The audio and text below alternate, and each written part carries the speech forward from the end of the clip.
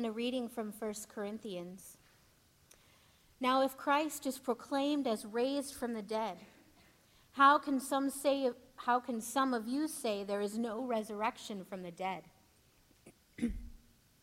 If there is no resurrection of the dead, then Christ has not been raised. And if Christ has not been raised, then our proclamation has been in vain, and our faith has been in vain. We are even found to be misrepresenting God, because we testified of God that he raised Christ, whom he did not raise, if it is true that the dead are not raised. For if the dead are not raised, then Christ has not been raised. If Christ has not been raised, your faith is futile, and you are still in your sins. Then those also who have died in Christ have perished. If for this life only we have hoped in Christ, we are of all people most to be pitied. But in fact, Christ has been raised from the dead, the first fruits of those who have died. Word of God, word of life.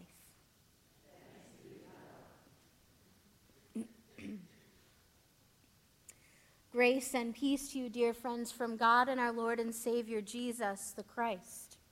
Amen. Some of the most powerful words we hear each week, we speak together.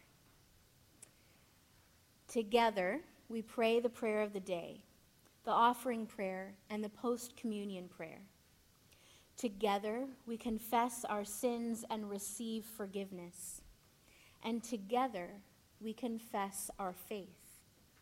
The words of the Apostles' Creed make a tremendous statement for us disciples of Jesus Christ. In this short statement of faith, 3 times we say, I believe. I believe in God, the Father Almighty. I believe in Jesus Christ, God's only Son, our Lord. And I believe in the Holy Spirit.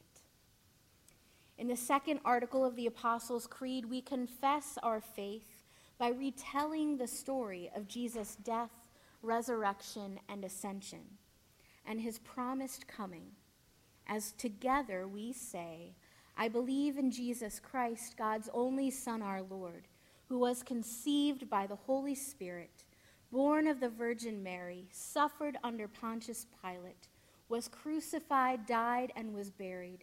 He descended to the dead. On the 3rd day he rose again. He ascended into heaven. He is seated at the right hand of the Father, and he will come to judge the living and the dead. My friends, this is most certainly true. In Martin Luther's Small Catechism, he explains what this second article means for us when he wrote, I believe that Jesus Christ, true God, begotten of the Father in eternity, and also a true human being born of the Virgin Mary, is my Lord.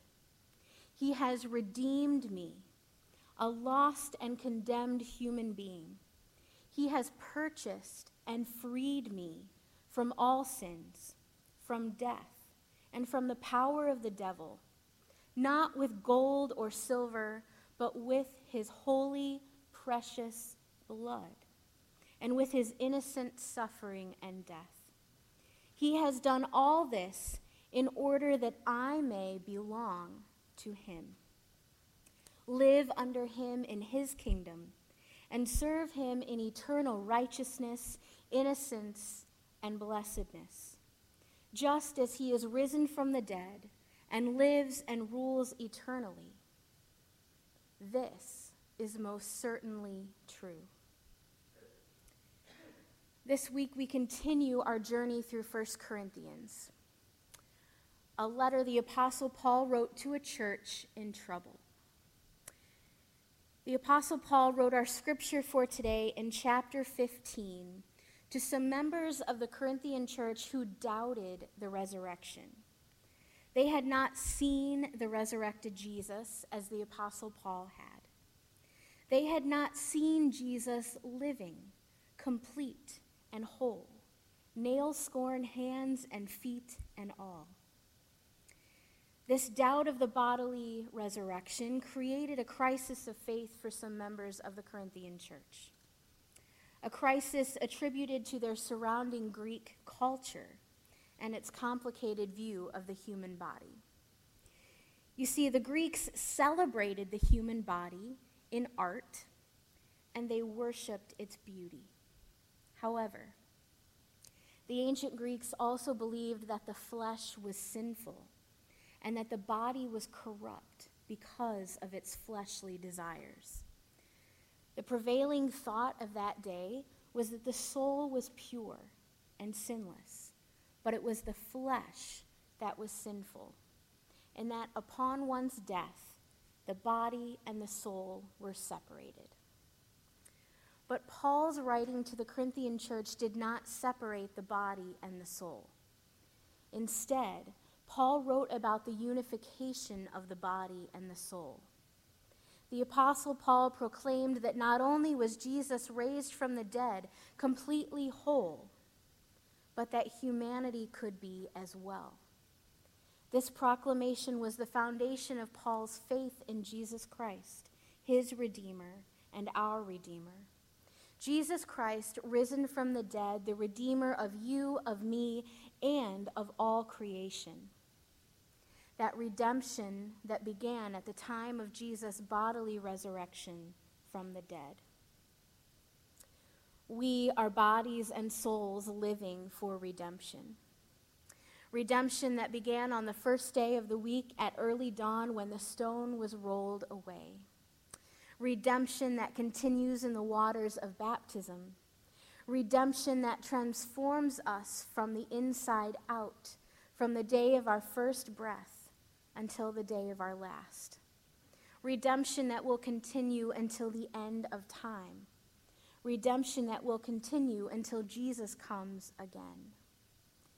We are living for way more than just this life and this body.